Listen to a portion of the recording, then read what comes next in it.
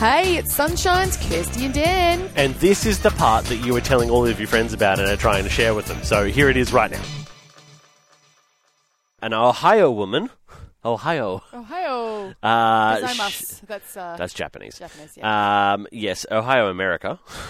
Ohio, America. Woman has refused to remove something from her front yard. Oh. It's been up since October. Late October. It's Halloween. It's a Halloween decoration. Oh, okay. It's a 9.5-foot werewolf.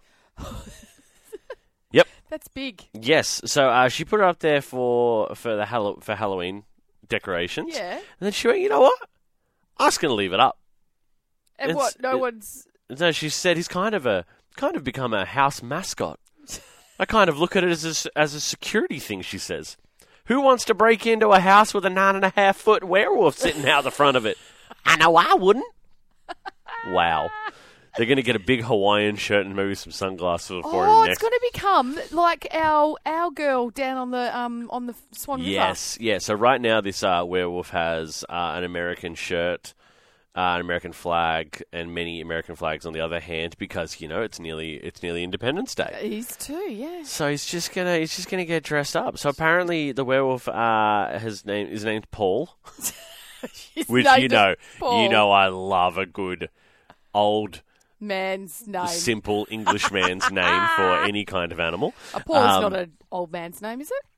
Yeah. Well, it's you don't hear many little Pauls. No. Here's baby Paul. You don't hear about it. No, you don't. True. Which, if there is a Paul out there, good morning, little guy. Yeah. He's got 2,000 followers on Facebook page, which I will now join.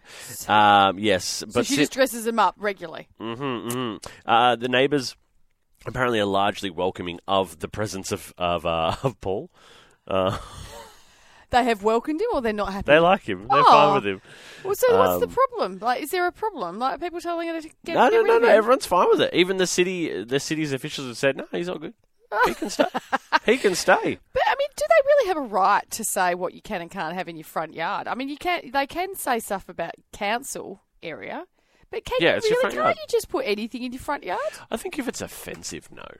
No, well, yes, of course. Yeah, but no, no. I think a giant werewolf it's problematic, but it's not like, oh no. Okay. That's bad.